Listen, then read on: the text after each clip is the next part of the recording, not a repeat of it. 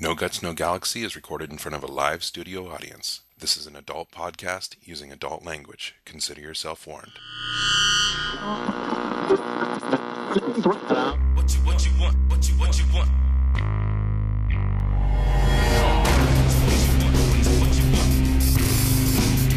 Come on.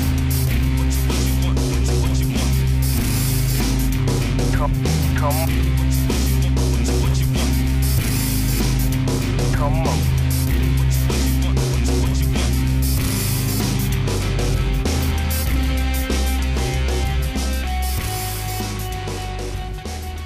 Welcome to the No Guts, No Galaxy MechWord podcast number 14. My name is Phil, and I'll be your host tonight. It is February 3rd, 2012. Alright guys, just a little heads up. We had technical issues and had to reshoot. So tonight we've got our special guest back, and we've also got another guest as well. But you want to kick off the shout-outs tonight, Darren? Yeah, this is Darren, aka Bombadil. I want to give a shout out to my family, and tonight I also want to take the time to give a special shout out to our international friends. These are the top 10 countries that have been visiting our website this last month. So I want to say hi to Canada, Australia, Germany, Finland, Netherlands, Portugal, Russia, United Kingdom, Japan, and New Zealand. Thanks for listening, guys. Awesome. Brandon, who you got tonight? Hello, my name is Brandon, also known by Catrikel, and tonight I want to give my shout out to Ironhawk and the rest of the crew over at Atlas Hunters, just because of that awesome Centurion paint job and modifications they did, and all the repaints they've been pushing out there. They're pretty awesome. You guys should check it out. Yeah, it freaking awesome, I think, is more appropriate. And my shout out is going to be to all the Centurion lovers out there. FD has basically created sex with the shield, and yeah, I don't think there's really any other. Let's move along. So we're going to move to the NGNG news. Anything, everything about NGNG. Darren, you wanna do this one for us? Yeah, let's see. Tonight we've got, I'll repeat again, our new site is live, so if you haven't checked out our website in a while, make sure you stop on by and check out our new layout.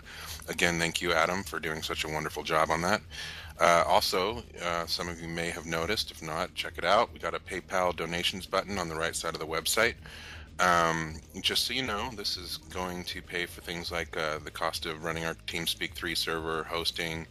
We're doing some marketing now to try and get some more people aware of the podcasts and the games that are coming out, equipment, and also some giveaways that we're going to try and work out for you guys, for the listeners. So, you know, if you can donate $1, donate it 10, 100, whatever you can afford. If you can't, don't worry about it. The next thing is there are more contests to be coming soon. So make sure you check out our Facebook page, check out our website, and look for those. We're just about to wrap up one of the contests. It's been pretty fun. We'd like to see more people entering those. The next point is a reminder that you guys that want to start units already have a unit going for MWO or MWL or anything BattleTech MechWarrior related. You're welcome to get a spot on our NGTS3 server, which has been recently upgraded, so that we can hold more of you. So check that out on our website. You can get the contact info or the TeamSpeak server info on our website. And I will hook you up quickly. Yes, PK will set you up. Also, what we're going to be doing from this point on is recording our podcast in front of a live audience on TeamSpeak 3. So that's usually every Wednesday evening Eastern time.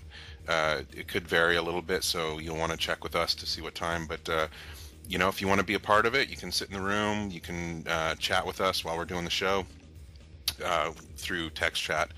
And it's been a really fun experience, so we hope to see more of you there. Yeah, we actually had I think it topped out around 30 actually this Wednesday when we originally recorded this, and we had to upgrade our server, our TS3 server, to make sure that, you know, more people could get on. So it was pretty awesome hitting, you know, over 75 people on the TS server. So keep it up. That was Join. very fun. The masses migrate this way. Do it now. Yes, I agree. Yes. Next thing is we are going to be starting something that I think is going to be really cool, and I know you too, PK. We're going to be starting the NGNG Book of the Month.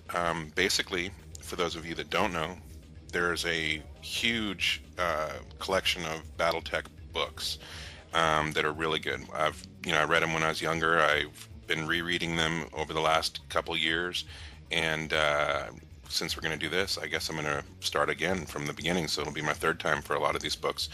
So we're going to start this month with the first book in the series, Decision at Thunder Rift. We will have a link on our website that if you don't have it, where you can find it. Otherwise, ask around. Maybe somebody can get you a copy, something like that. Follow along with us. It's going to be a lot of fun. Every week we'll talk a little bit about what we enjoyed in the book, some, what stood out to us, or whatever. We're not going to put a ton of time into it, but we will have some fun with that. And then the last thing is we are looking for another intern. We need some help with internet marketing. So if you have some basic HTML skills, FTP, and a pretty likable personality, please contact Darren on the No Guts No Galaxy site, and we can set up to talk and see if you have what it takes. Thank you. That's pretty much it on the news today. All right, guys, we got a pretty cool segment here, and a lot of guys have actually started to know our special guest. He's been hanging around in dark alleys and corners and stuff like that, and his name is Nick. And Nick, welcome again. Thank you for taking the time again. It's like almost 11 p.m. Eastern, so appreciate you being here. And first off, you want to give just a quick breakdown of who you are and why Nick is semi, important to the BattleTech community. Well, first, and thanks for the opportunity to come on here. It's the pleasure's all mine. I would be careful not proclaim myself important, but my name is Nick Propwash Smith. Most people know me as Propwash, and I am the owner and president of Virtual World Entertainment, the company that was the original manufacturer of the BattleTech VR cockpits and the BattleTech Center that originated in Chicago. Later, of course, they opened Virtual World Centers all around the world. I'm been a long time fan of the BattleTech universe. Certainly was one of the kids that saw the advertisement for the BattleTech Center in the second issue, I believe, of Nintendo Power, and had long needed to make that quest out to Chicago to play in the world's greatest simulator. And I'm envious. How old are you, Nick? 30 something. Okay, 30 something. So you're not too old like Darren there, but anyway, so you've been around for a while. I mean, have you also you're a big BattleTech fan in general? I mean, tabletop, I'm assuming. Did you play any of the MechWarrior series, like the original MechWarrior 2, 3, or 4, any of those? Well, first off, I had to come clean. I'm a huge BattleTech fan, but I'm actually not really a tabletop player. I played a little bit in 1990-ish. A friend of mine, Jason Randall, who was a diehard gamer, got me into that. But my love really started with MechWarrior 1. I was nutty about MechWarrior 1, going over to a friend's house who had a computer, and we'd play the damn thing until about 4 in the morning. And I've never beaten the dang thing. It's alright, man. I mean, we get our butts kicked by the computer, and yeah, that happens. Well, I myself spent uncountable hours on the virtual world machines back in the day. Can totally understand your interest in them, but how did you get into the business side of it?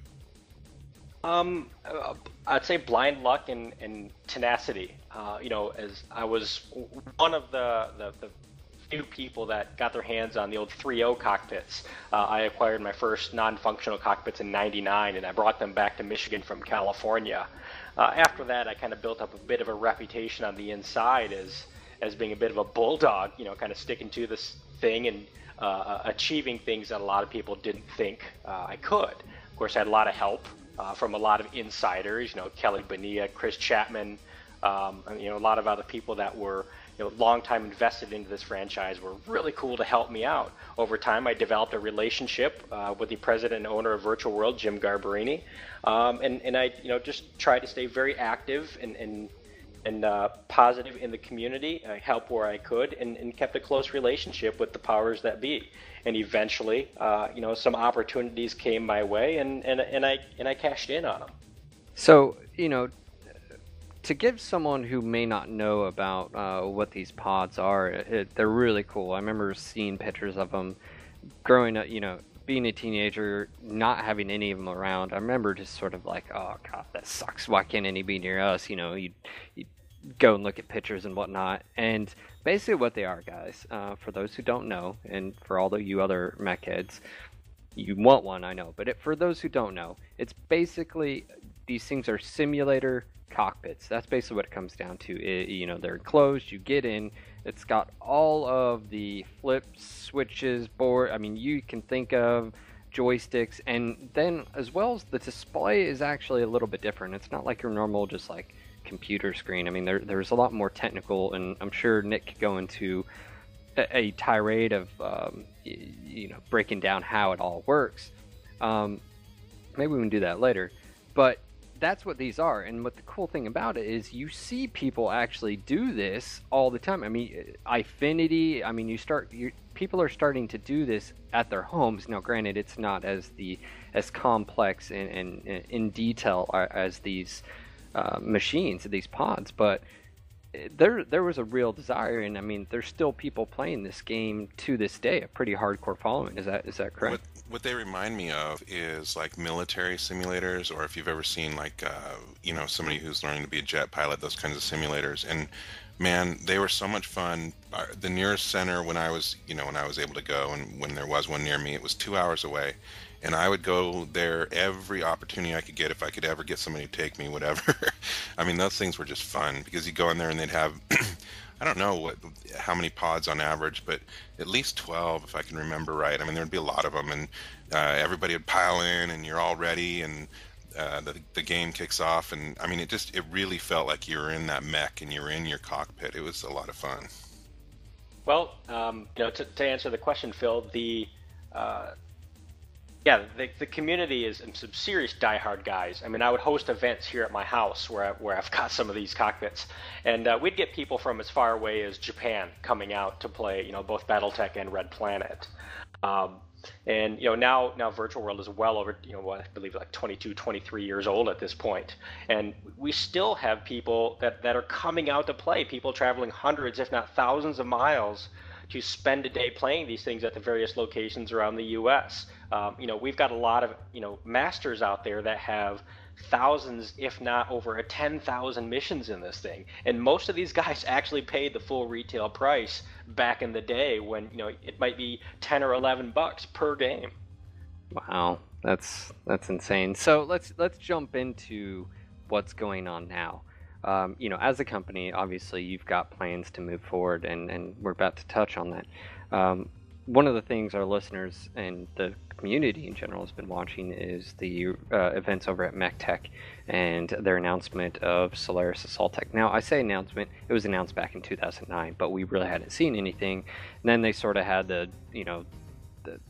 that story and the news article pop up, and they were like, oh, okay, well, I guess, we need to let the community know something.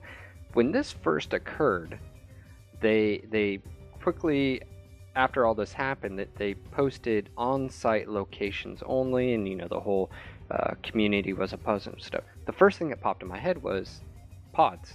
This has to be for the Virtual World pods. And can you confirm and or deny? Is there a connection? Are they developing this game for possibly a new pod system? Well, I will confirm that. Certainly when the story broke, a lot of us were kind of caught by surprise. This is a part of a series of projects that we're working on 2 years ago.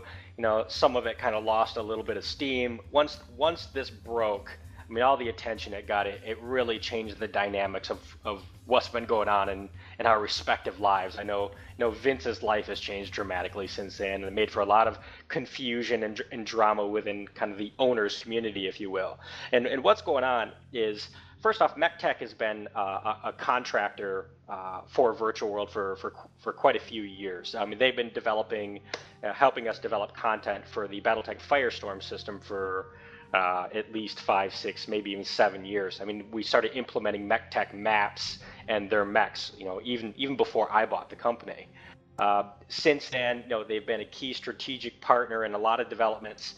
And one of the things that was happening before the MechWarrior for Free release was that, we were using MechTech to try some really advanced simulation concepts. Vince and Jeho and a few guys on the team had some absolutely brilliant ideas, but we didn't want to just throw them in the cockpits. That's certainly where we want to put super high fidelity simulation, depth and features. But we thought, hey, they're doing these mech packs. Let's start implementing some of these ideas in Mech Pack 4.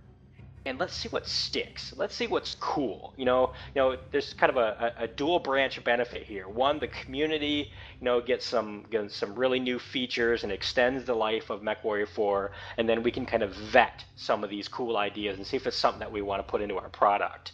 Now, moving up to another free release happened, and we kind of let's do something. We need to do something bigger. We need to do something more exciting, something better for the long term. And of course, we've been working on some concepts for the next generation Tesla cockpit that still carries the tradition of being a ridiculously high fidelity simulation system, but also is a lot more scalable and accessible to the global market space. And when you mean that, are you talking about there's a few, obviously the technology, obviously something new. The actual size and maneuverability of some of these pods. I mean, you're talking about like the cost, the size, how many you could get out there and so forth, compared to like the old ones. I mean, the old ones are still expensive because they're outdated, but yet they, like how does that sort of go into the thinking here? It does. The old cockpits were never really meant to be moved. And it's funny, this weekend, I believe the guys at MechCore down in Houston are attending OwlCon. And, these are meant to be set up once, never to be taken down and moved again. And we've been, modifying them, taking them on the road. They're not meant for that. They were never meant for that. Nobody in their wildest dreams thought we'd still be running the same platform, the Tesla 1 upgraded to the Tesla 2 platform since 1994. I mean, this is unbelievable. But what we need to do is take a look at all the things that this system isn't. We need a more of a scalable platform that allows other kinds of simulations and experiences. Yeah, BattleTech is cool. Everyone knows us for that. People know about Red Planet, but man, what a great platform for flight simulators, space simulators, all kinds of other things like that. Secondly, and the technology's there nowadays to where you can have multitudes of games on one system and programmed and all that. Absolutely, and it adds a heck of a lot more value to the potential customer that might buy it. And there's a lot of other technical features, obviously newer graphics, more fidelity, tying into social media and things like that. I mean, there's a whole playbook of things that VirtuaLworld invented back in the day and things that really made it successful that we want to roll forward with everything that we've learned over the last few years. Most definitely. So, is there obviously the locations right now? I know of Chicago, and you've mentioned Houston. I know there's a few others. And these basically guys listening, what he's talking about is someone buys these, sets them up, and then basically, that's how it works, right? They set up a location, and what's the technical term for that? I'm not a business owner. The technical term is either out-of-home entertainment or location-based entertainment. They're licensees. They buy the cockpits. They still license the software. And there's really 3 vectors people can go play now. The first one, obviously, you go to a commercial venue where you go pay to play. Second, you make friends with somebody that's got them at their house. There's quite a few private sets. But third, and this is more of a newer development, is you've got several owners that have actually been taking them on the road, going to major conventions like Origins, Gen Con, Dragon Con, and a whole slew of others. Get that information on Facebook. Of course, we've got a website, www.mechjock.com. And then there's actually a website that one of our licensees operates called getinthepods.com.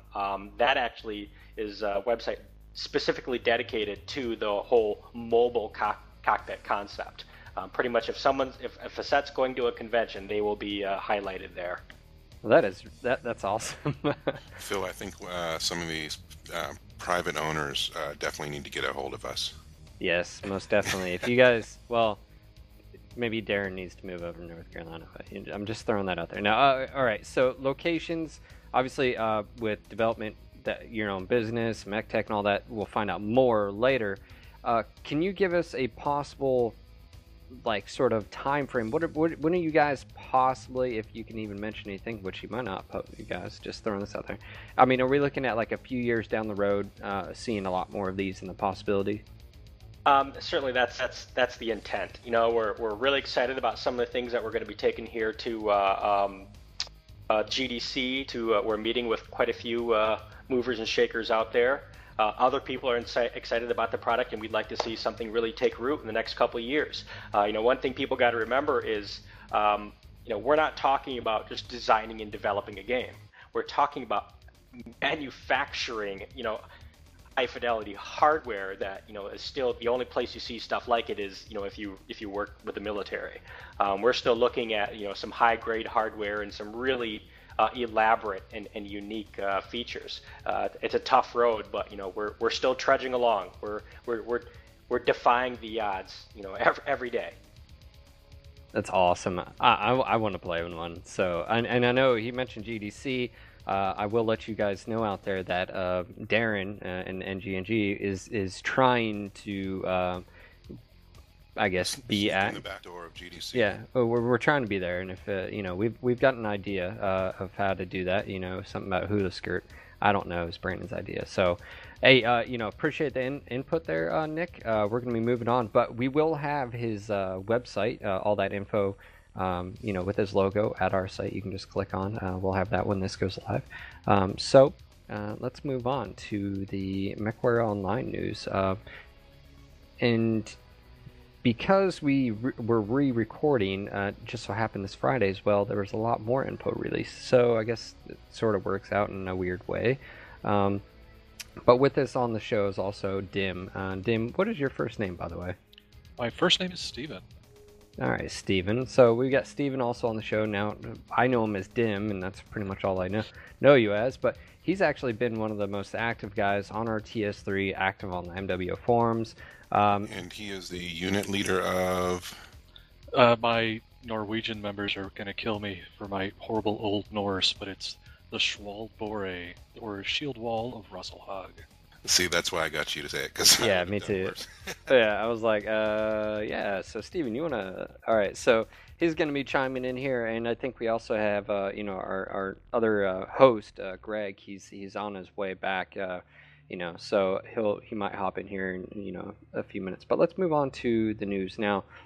A lot of stuff was going out there this past week, and a lot of cool stuff today.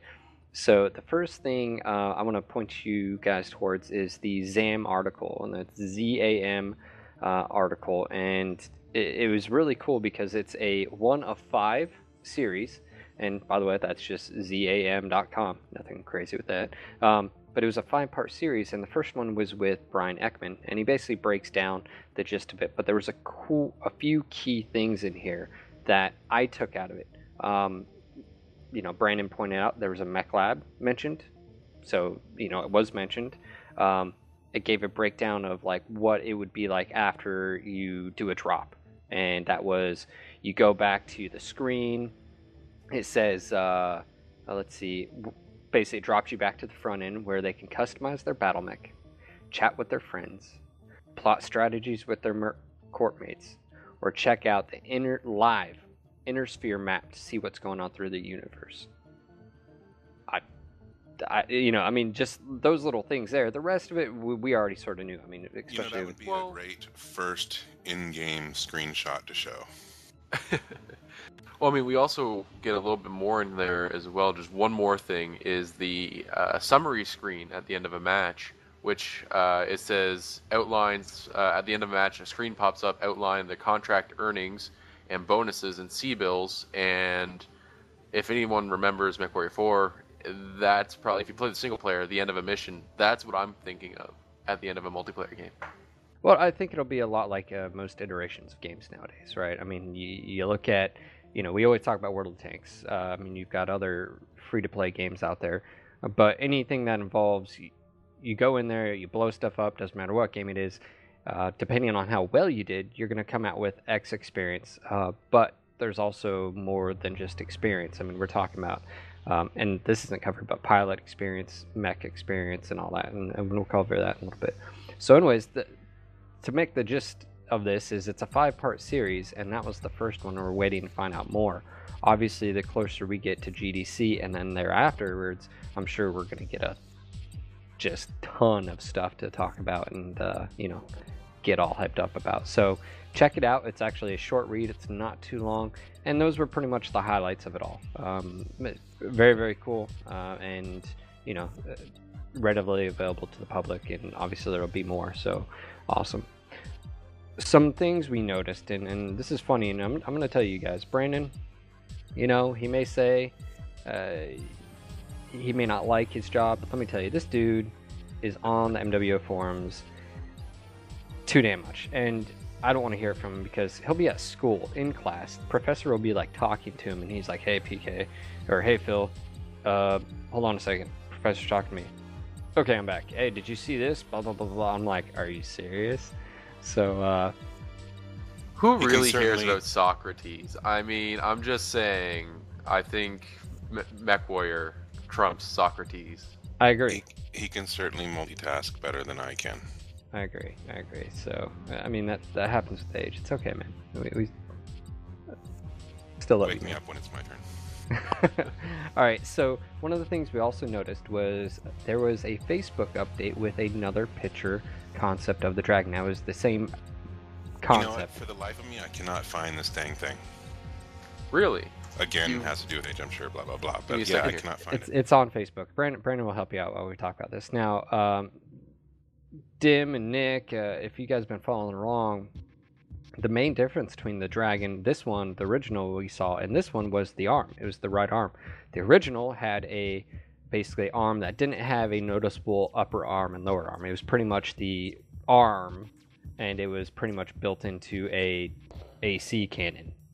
This one, though, the new one, different paint scheme, but the arm had an upper arm and lower arm and a different looking weapon. I mean, I'm going to assume it's an AC, but I mean, that's what I took out of that. So, I mean, what do you guys think about that? I mean, what does that lead you to speculate?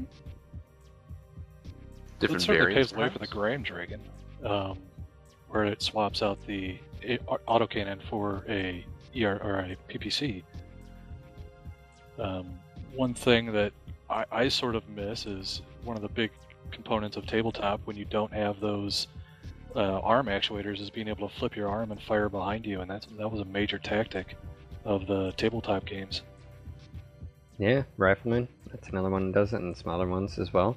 So it leads me to think that, one, different variants of the mech, okay, but we still don't know how their customization system is going to work. Is it going to be like Mech 4, semi-quasi hardpoint, Mech 2, fully customization? The one thing, I will say is I like the idea of different variants and a semi-quasi hardpoint system because, let's be honest, if you take the catapult and you take the Centurion and you can throw the same armament on the Centurion, what's the point of having the catapult? And so I think what they'll do is they'll come up with a system that'll be really unique. And I mean, already they're showing us how unique it's going to be with modules. And today, the pilot tree and the mech tree. So we'll dive into that in just a moment. So one other thing that is probably worth mentioning is the subtle change to the cockpit. I'm guessing that through playtesting they noticed that it was a little too small and hard to hit. So you notice on the new concept art that they increased the bubble for the cockpit. Yeah, and it could also be that the actual, when they were inside the mech as well, they couldn't see out. I mean, and that's going to be a unique feature to this game is the geometry of the mech will actually affect. It matters. Yeah, so I mean, we already saw the Hunchback. You're going to see the big AC-20 right there. So it definitely talk about a blind you. spot. Yeah, most definitely. So, and again, this may just be a different concept. I mean, we just don't know. So, but it's definitely noticeable, and we picked it up right away. So let's move on to this month, and it is February, and we've got Roll Warfare month, and I said it right that time. No, you said warfare. Did I? Warfare? Oh Warfare? boy, here we go again. Oh, no, right. It's late. I apologize. Anyways, so to give you a breakdown, we've got the Dev Block 3 that came out on Wednesday. We also had, if people noticed it, on Friday we delved deeper into the Pilot Tree modules and BattleMech XP system. Boom, that came out today. Next week will be a developer interview with some of the other staff we haven't met before, which will be really cool. And then developer Q&A, which right now you guys can go post your questions, and it would be a good time to do it now with the Friday release. And pester them to death, ask as many questions. I mean, and hopefully your question will be picked. And then we've got Wednesday surprise, and a little hint of, does anybody else think BattleMech 7 is coming?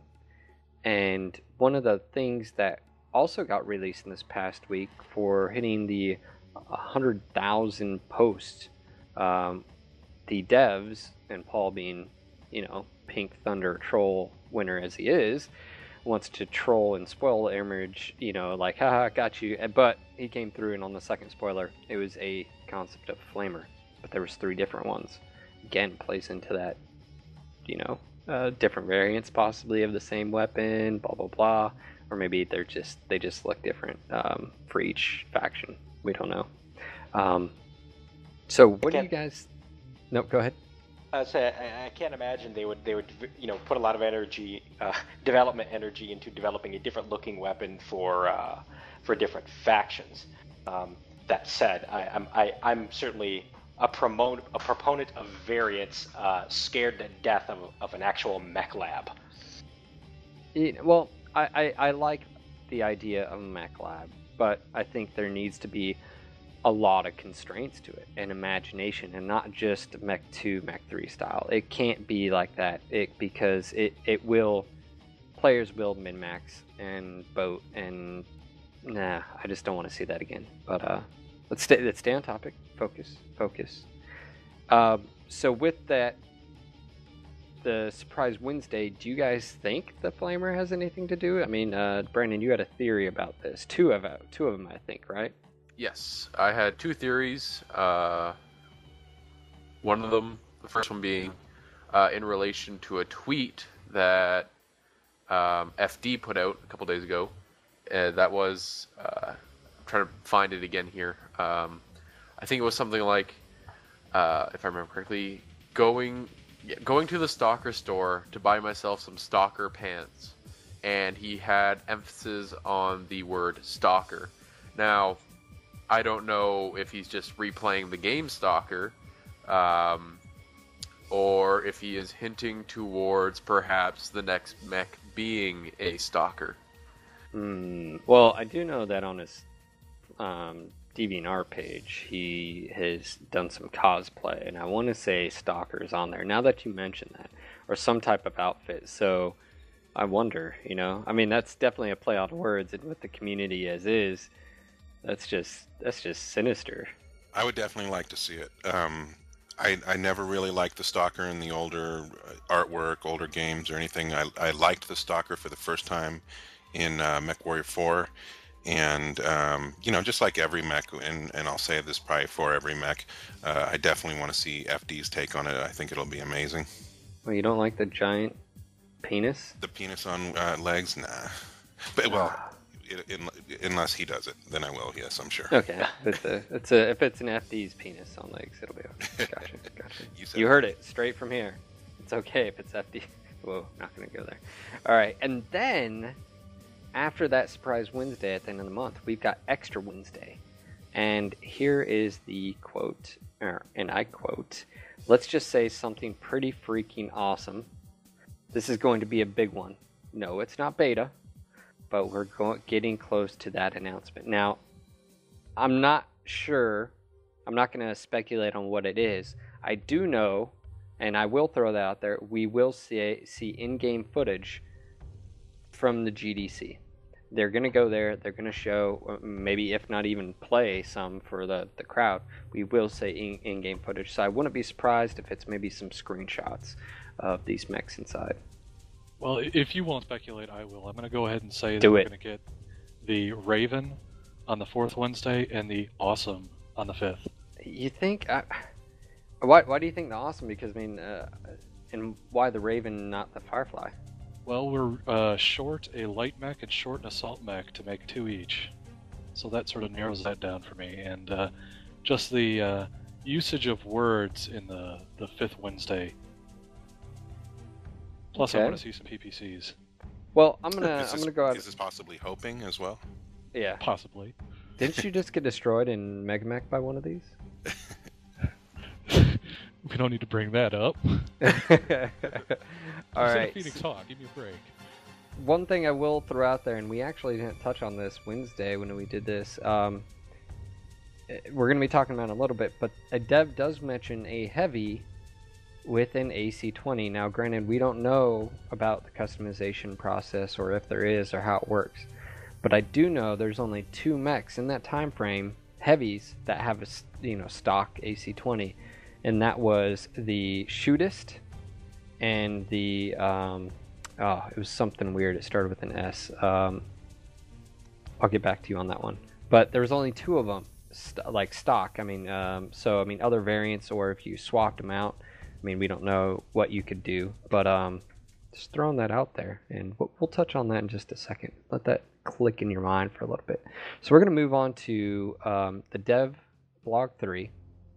And there's a lot of information here. We're not going to go through it all because, I mean, it would take forever. But one of the key things is obviously it's Role Warfare Month. Got you, Darren. All right, and you've got job, 4 man. different, you've got 4 different areas: scouting, defense, assault, and command. There's already been people, and I think there's still a thread going on. Dim, you can confirm this, and Brandon, someone was saying like, oh well, I think the term assault is too generic. It might, lead to people think you need to be an assault mech and blah blah blah blah blah. I think that's still going on. I'm all for switching it over to Striker, as I saw one person recommended. That's I actually. mean, does it need it though? Yeah. I mean, the word, there's roles, and if it I would says say, role, Phil, for some people it's not needed, and for some people it is needed. People coming into this franchise new, it might find it confusing. okay. So I'll play the other side of it. So just because you hear the word assault, you have to be an assault mech, and that's the sort of idea. And I would say these terms, these roles, for me, and after you read them, obviously you know what a scout is going to do. What they're talking about, defense and assault sort of mixed together. They're just on both ends of the spectrum here, and obviously command. I think you're going to see all these roles get flip-flopped, mashed together, thrown one way, dumped here, left behind, molded. I mean, all of them. It's going to completely change with the player base because, let's face it, just because you're in a command mech, generally Battletech, we read novels and stuff, that commander's like in an assault mech, blah, blah, blah.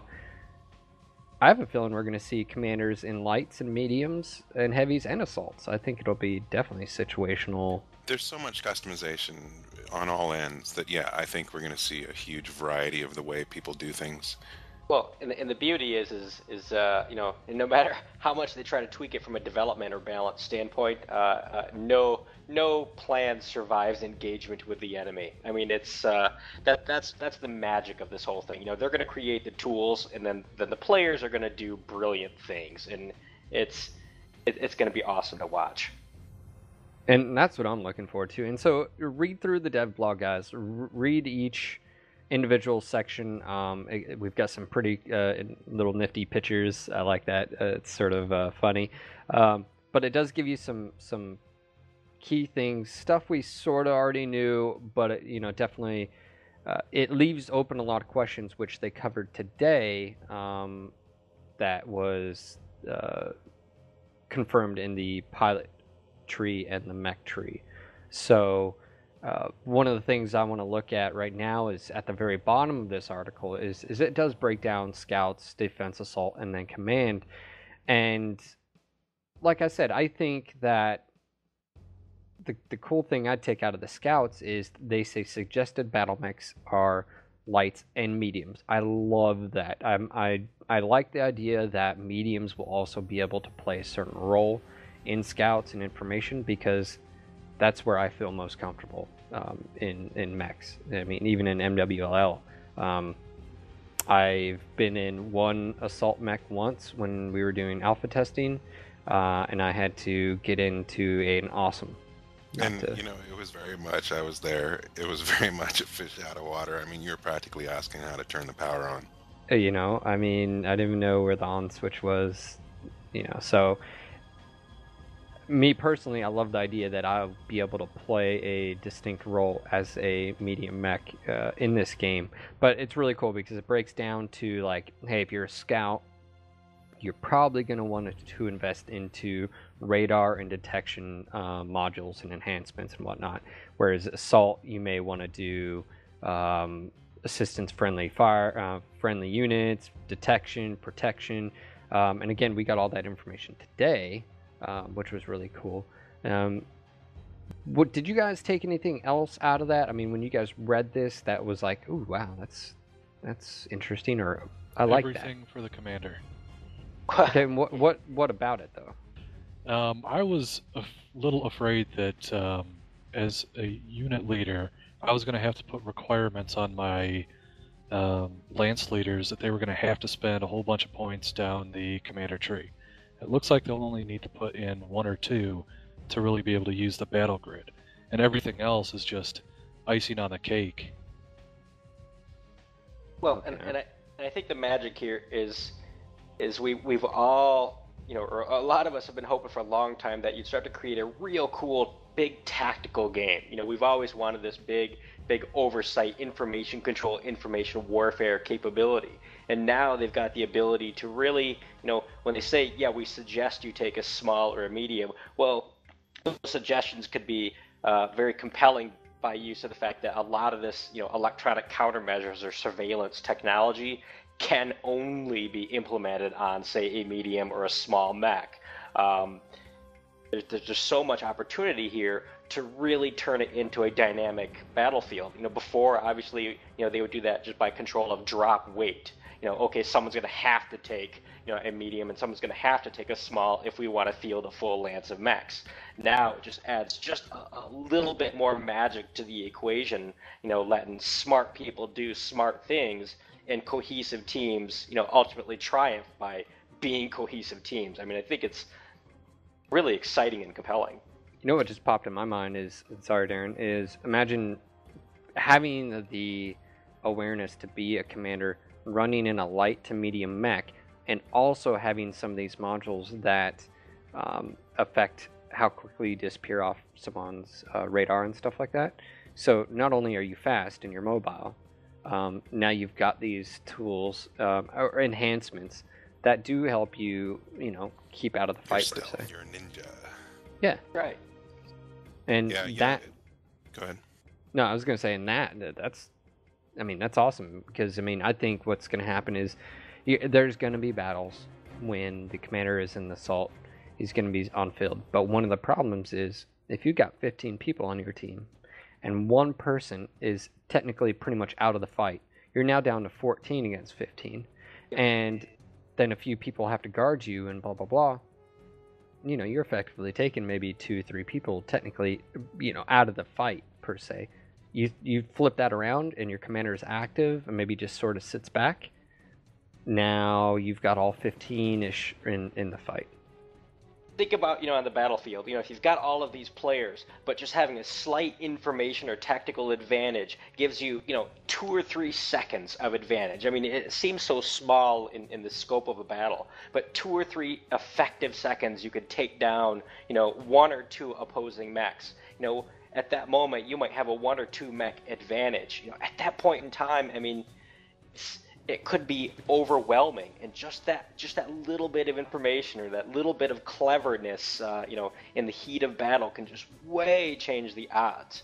And I think that's where you're going to see so much power, into investing into these tactical and information capabilities. I have to heartily agree there. It seems slight, but I mean, you see this a lot in like League of Legends and other arena battle game. A few seconds, I mean, you look, maybe your upgrade an ability, it gets increased by 0.5 seconds. Now, I know when I started, I was like, that's probably not much, but in terms of actual gameplay, man, every fraction of a second means so much. So I really think in the way Battletech combat is, fast and furious mech combat with potentially really high damage weapons like autocannon 20s, rolling around, getting that first shot off or catching your opponent a couple seconds off guard is going to be huge, absolutely huge. I think it'll really depend on the size of the maps, though, how useful some of these tactics will end up being, or how much you'll actually be able to do. Well, and I think that goes on to the pace, pretty much, of these games. How fast-paced. I mean, obviously, if everyone's in light mechs, you can almost assume it's going to be, crazy everywhere. But there's a really cool story that Paul talks about. I'll read it in a few. But very, very cool. To answer your question really quick, Phil, which was, what do you think when you look at these roles here? This will be quick. What I see, and which is giving me a huge smile, is we finally have a Mech Warrior MMO. I mean, that's what you're looking at here. The different roles, like all the MMOs. Of course, Mech Warrior, it's not so drastic where you have a tank and a healer or whatever. But I mean, people are really going to feel the niche that they enjoy the most, and that just makes me happy. And that's where the whole Devblock 3, I mean, the stuff you read, it talks about the pilots, the distinct, or I shouldn't say the distinct, the combination of both role and information warfare combining. You're going to find a role that you like and that suits you. And then you're going to be able to choose these skills and going down that route that you enjoy and that you are best at. And that right there, the ability to do that, and then maybe, you discover you want to do something else. You can go in that direction. But that's really cool. And I like the way they're designing this. And it sort of ties into what was released today. I mean, it does tie in. They released this on Wednesday. We were like, well, what is this? What does that mean exactly? Boom. And they give it to us today. And so let's go ahead and roll into that. And if I could just make a comment on that, just a little insight, Yes. the thought here is this is a little bit of the magic of Jordan Wiseman. I mean, here's a creative guy that has always strongly believed in the concept of the interactive narrative. You're going into this experience to tell your own story. You're going to be the hero of your own story. And what a great way to let so many different personality types and ways of playing potentially be significant and prevail. People are going to be the center of their own story, and now they've got so many paths that they can walk down, different styles that will be meaningful. I just thought to bring some attention to that, because what a huge element to really open this up to so many different kinds of people and personalities, and let people be successful at what they love to do. Yep, most definitely. And it does tie into basically the Devblock 4 of Role Warfare Continued, and basically it breaks down how you as a pilot get experience. And so, they're cumulative. I can't even talk right now. Cumulative, and you use to unlock battle mech efficiencies. Basically, you get them by destroying mechs, detecting a mech, assisting a friendly unit, disabling an enemy unit, and then doing what the commander is telling you on the screen, blah blah blah. So you get that XP just from doing that, and pretty familiar. I mean, that's how BF3 works, and some other ones. Now, I don't know about the command thing, and that's a unique thing in its own, at least from me. Battlefield carries some of that over. As a squad leader, you get points. Yeah, for bonuses. People following your orders. So I imagine that'll be a similar system to what we see here. That's actually in BF3. Well, I guess we just never really utilize. It's not like you don't need it to win in that game. I don't. There's no commander going around and telling BF2. There's a lot of wannabes. Yeah. Well, BF2 actually had that commander role, and it was really cool. I mean, dropping stuff, helping out. I remember doing it, and it was really fun. I know there's on the forums. There's been a lot of discussion about how the commander role is going to actually be filled, and will it be filled efficiently? With your guys' experience in the BF games, what's your perspective on that? Will there be too many cooks in the kitchen? Are too many Indians, not enough chiefs? Will people actually use this system instead of, say, voice comms? I think that's completely up to the individual units, like especially the Merc units. I mean, I don't know about the houses, but the Merc units are going to organize themselves either efficiently or not efficiently. Well, I think what we're doing is we're that question diverges into a broader thing here. You're looking at there's different game modes.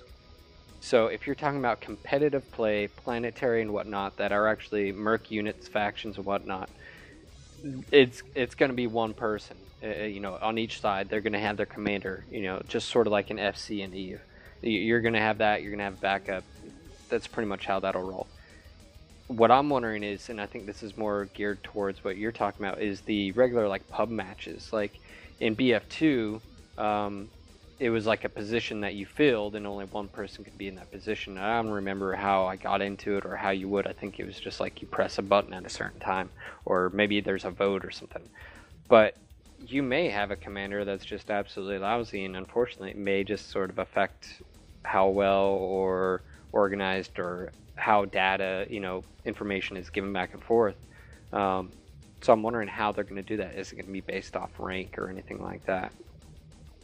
So I mean, in my experience, especially like in BF3 and stuff like that, I mean, we don't even really. I mean, when you're in pub matches, you just go out there and you blow shit up. I mean, you win, you win. Now, competitive play is completely different. So, And I think we're going to see that division here too between the lone wolf and faction players and how their matches will go compared to the mercenary units. So I don't really know if there's an answer to that until we see how it works. Like, okay, let's play the game, see how it works, and is there, something like that. I mean, we just don't really know. So I think it will affect. Sorry about that. They also haven't said whether or not there is actually going to be a limit on the number of commanders. There could be 12 commanders on your team if that's what everybody's role is. They haven't said if there's going to be a actual cap. Yeah. I mean, if everyone's just clicking on the map, go here, go here, go here. That'd be really well. I mean, would that, because they said as well that you get points for accepting commanders' orders there in the newest World Warfare part that came out today. Would that potentially cause a problem if you got two friends on the same team as commanders and they're just constantly spamming orders and accepting it? Well, you have to carry it out though. So if That's everybody's busy spamming orders, that might be the built-in balancing mechanism there to prevent abuse. Well, Like, you go could have here. a situation where, you say, okay, destroy this objective. If there's 12 commanders in the team, all 12 assign that objective, and then they get 11 times the whatever points, or something like that. That could be something. All right, guys. So we should move Yeah, on. let's move on. I mean, we really don't know. We'll find out more. Let's move into some of the juicy parts, and we've got this on our website, and obviously you can check it out at MWO. The battle mech efficiencies. First off, when I pulled this up this morning, when it came out, and I pulled it up, and I read through the blog, I was apprehensive. I would say little- almost unhappy. I was a little defensive because, one of the things, we've talked about is when you implement anything, I like the idea because it's definitely MechWarrior RPG elements, and I like that. But it's a fine line you're walking when, like, if we were just sitting around designing rules, should my skill, if I was an actual MechWarrior, my skill, I can't make that mech go any quicker. As a tanker, I can't make that tank go any quicker. It has a top speed. Now, I can become a better driver, I can take hills and gullies, and I know how to drive it, but I physically can't make it go any quicker. And so some of the things on here, Well, I was a might that be little. compared though to like, say somebody that just starts learning how to drive a motorcycle. They wouldn't be able to stay in control at higher speeds, where somebody who's been riding motorcycles for a long time can essentially drive faster because they're more in control. I understand where you're coming from, and I think that's why, like, if you look at like the torso twist angle and the twist speed and speed, or like that kind of stuff, yeah, I can understand, because the better you are, you know, the more you'd lean into that corner. If you've been riding a motorcycle for a while, the more you'd be apt to get this bike up to speed quicker. I can understand, because you'd have a little bit more control. Same thing with the mech. But one of the things I can't make that motorcycle tops out at 180. You know, I can't make it go any quicker. And so that's where I was a little hesitant about. And if you read through more, now we'll move on to the next part. We've got rate of heat loss, max heat, and weapon cooldown time. Again, to me, this is stuff that it's hard set. I don't know if I like the idea. I mean, I'm not against it. I just don't know if I like the idea that these things are changing. They're variables. When you've got a piece of hardware, those aren't variables. I mean, I gotta say, I'm with PK on this one, actually. Like, torso twist angle, the thing can only go so far. It's not like you can sand a few extra notches in the torso to make it twist a little further. Yeah.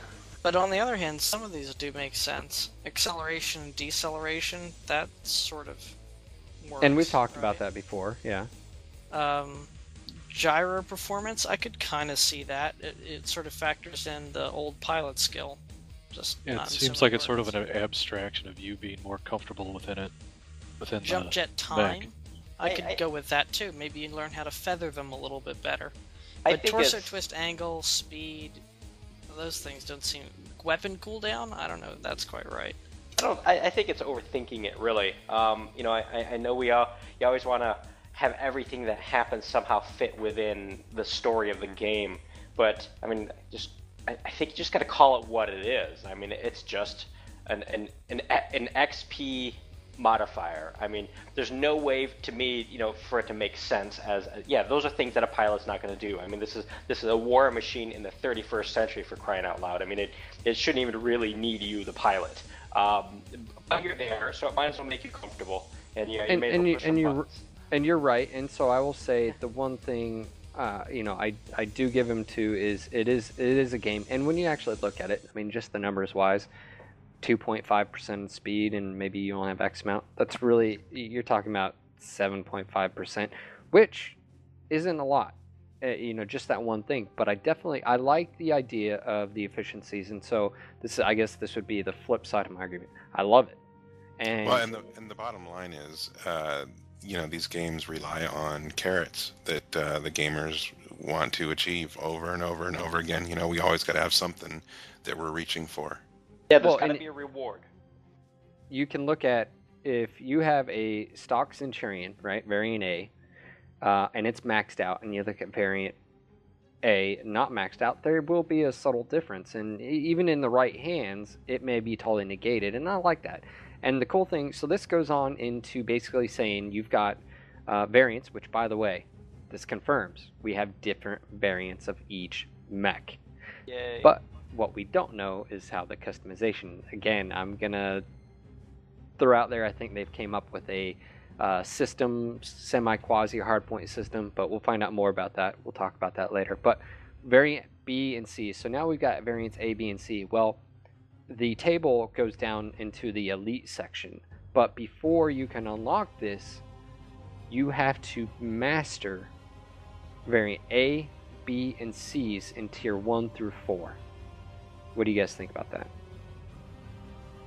Well, I like the idea. I mean, again, you know, there's got to be some, you know, reward for commitment, and you don't want it to be a walk in the park. So, you know, certainly not knowing where a lot of it's going to be going in kind of the mech lab or whatever, is the pseudo mech lab. Certainly maybe there's the variants, and then there's small components of each variant that can be modified. I think you should have to work for that. I want to know how much XP it takes, and because I'm all for long training. You should go through multitudes of battle, but on the flip side, I also know that you don't want to just be forever and ever and ever, and there's no way to get there. But you don't want it too quick or too far away. That's what I'm interested in. I was actually thinking about this, and I think this is where you're going to see some of the balancing come in for, say, for example, an urban mech. There's no point of taking an urban mech when you can take a Centurion. So maybe the urban mech gets more experience faster. Maybe it has a higher experience modifier, so when you do get that experience, you get it quicker. Everybody needs a trash can. Especially one with the hula skirt. And it's a great carrot mechanism to make people use that mech. I mean, certainly you don't want to be a developer that's producing, some content that nobody ever uses. So yeah, I think they're all great carrot mechanisms, levers for people to push and pull to achieve different things. I think it's very clever. The one thing I love the tier system, the efficiency here, and then from the Elite it goes to tier 5 through 8, and then Elite 2, same thing. To get to Elite 2, you need to max out Elite 1 on the other variants. Now here's my little, and before we move on to the pilot tree, my little, I guess, niblet would be, well, if I'm going to specialize, I can get to choose my path, right? Why do I have to use 2 other variants to do that? If I'm going to stick in one mech, should not that work? And so that would be my only, but I'm just nitpicking. I'll probably love it, enjoy it, but... Unless the way I interpreted it was variant B and C are going to be the exact same thing, and they all lead to Elite 1, and then that you can do it again, branching off again. You didn't require all 3. Yeah, you require all 3 to get to Elite 2. It's the exact same. And so... Go ahead. That would be my only, just don't know. Sell me on it, guys. I need.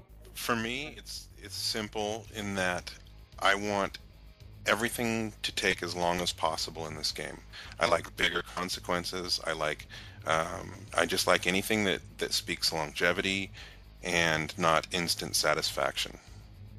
Well, Yeah. and as we kind of mentioned before, I mean, you want people to have early success so they get invested into it, but then it kind of like an inverted bell curve, right? But then you really want it to take some work to really get to those next levels. And and certainly we're sitting here speculating without a whole lot of information, but with so many mechs and so many variants and so many different branches and trees, I mean, for all practical purposes, it could just be one of these achievements, so to speak, only takes like an hour in a particular mech, and then maybe unlocks the next tier. I mean, we really don't know how painful And exactly, it's gonna be. and with all free to play, I mean, even BF3, you got like tribes. I mean, I understand. So it's one of those things. I love the tree system, the tier system, and it'll be really cool seeing what mechs, because the variant or the efficiencies I think are going to change too, possibly. So I'm just throwing that out there. That'll be another cool thing, is the efficiencies from tier 1 to 5 on variant A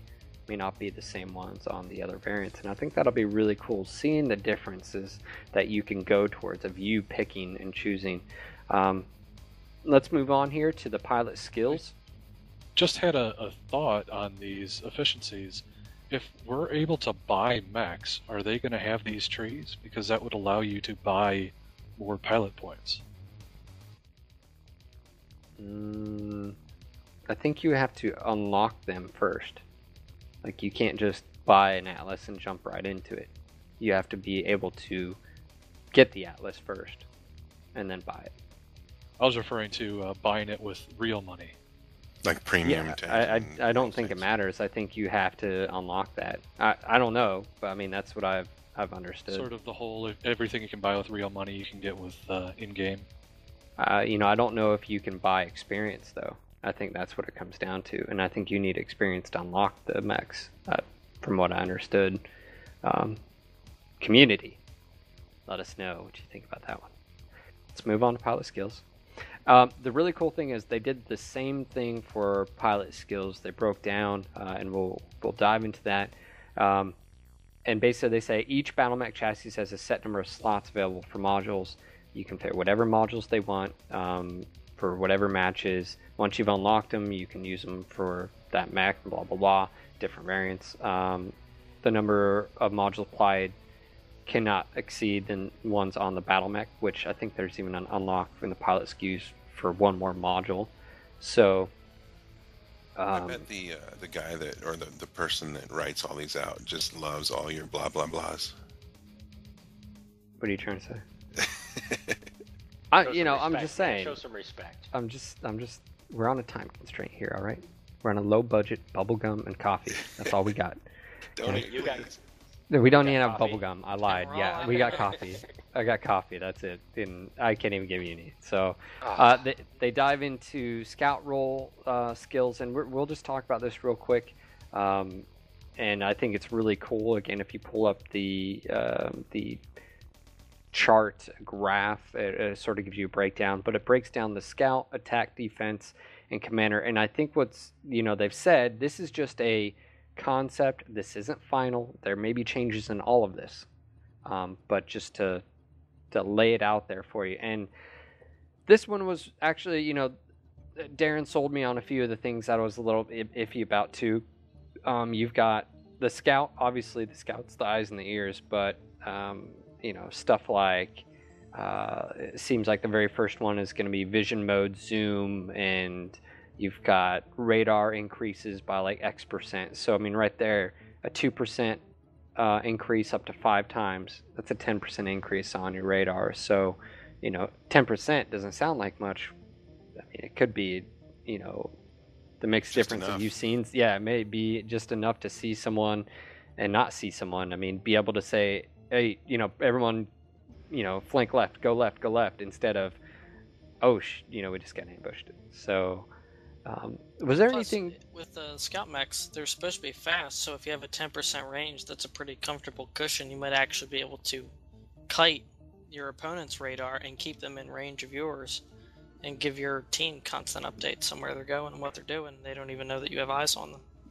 So instead of going through each one of these, because there's quite a few, if you guys could pick your favorite from one of the 4, what would be your favorite?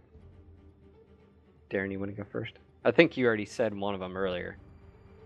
Yeah, I mean, I would be assault and defense. That's just kind of where I like to usually play, and usually probably hanging out with the commander. Okay, I mean, is there any specific skill there you would choose? Like, oh, I definitely want that. Yeah, I think charging is really cool. Is that what you're referring to? Yeah. Like, which skill would you basically, choose? I mean, because you were saying that you don't think a pilot should be able to make their mech do more damage or whatever because of a skill, right? Well, yeah, I was wondering, and you were like, well, put it in this perspective, Yeah, and use the when I football played- analogy. Right. When I played high school football, I mean, we learned how to hit the other opponent so that it hurt them more than it hurt you. But it's really easy if you just run at somebody stupidly and hit them to where you're going to do as much damage or more to yourself. Yeah, lowering the shoulder and stuff like that. Mhm. And again, I agree. What about you, Greg? I agree with, in principle, that skills should not allow increased damage, but most of these skills that they're coming down here seem, I don't know, they seem reasonable. And if you had to pick one, which one would you be going for right away? In which tree? It doesn't matter. Which Well, one? which tree do you like the best? What's most comfortable for you? I have a feeling I'm going to get pushed into the commander role, but I'm probably going to want to try scout role before that. And to be honest, even though it's like super early in the tree, I really want Zoom 7.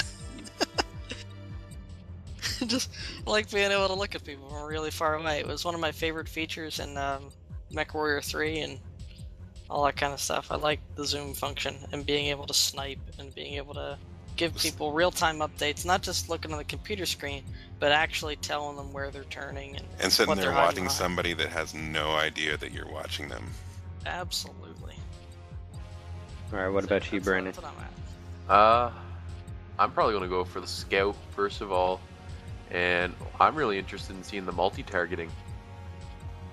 Okay, definitely, I agree. Up to 4 enemies at one time, that is definitely cool. What about Oh. you? I just got a question. I don't know if it was answered in the thing or not, but are these skills, are they going to be able to intermesh? Like, will you be able to take some of the assault as a scout, or... That's a good question. I think it doesn't matter what mech you're in. I think it's you. Once you choose it, that affects your avatar, your sorry, player. Sorry, I should have been clear. I didn't mean like an assault mech, but like, would you be able to take, like, if you're a scout, would you still be able to branch into the assault/defense skills? For example, if you had the radar range, or not radar range, but the let me pull it up here, the zoom, and for example the thermal, would you be able to have them both active at the same time on your pilot? And before you answer that, Phil, I just want to point out that there was just a confusion on assault mech and assault roll. Just pointing that out.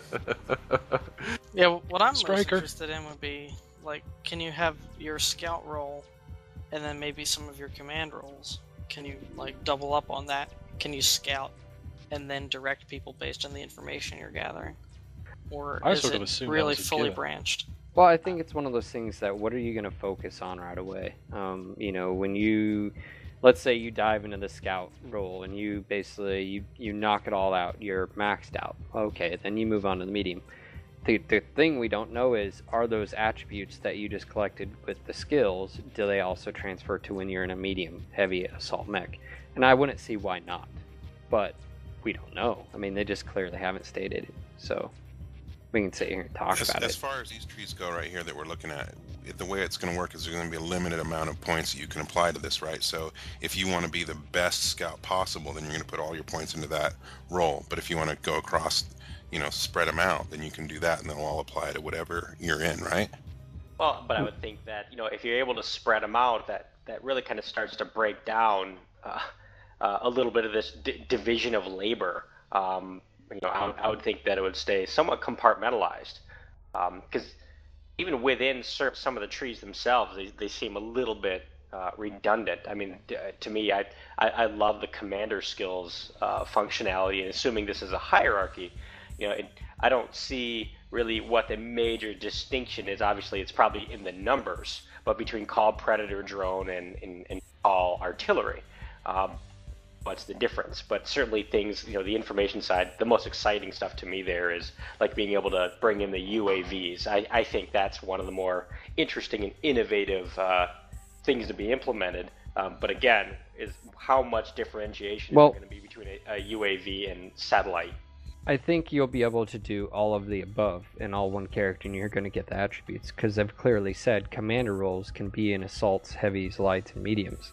Well, if that's the case. Mech size, dude. But I'm not just talking. I'm not differentiating mechs. I mean, I could see a mech having particular on-field technology like electronic countermeasures that might be isolated to a mech, but I don't see any need or anything here that would indicate that a particular skill tree would be limited to a mech type. No, it's not. That's what I was saying. Yeah. It's not tied at all.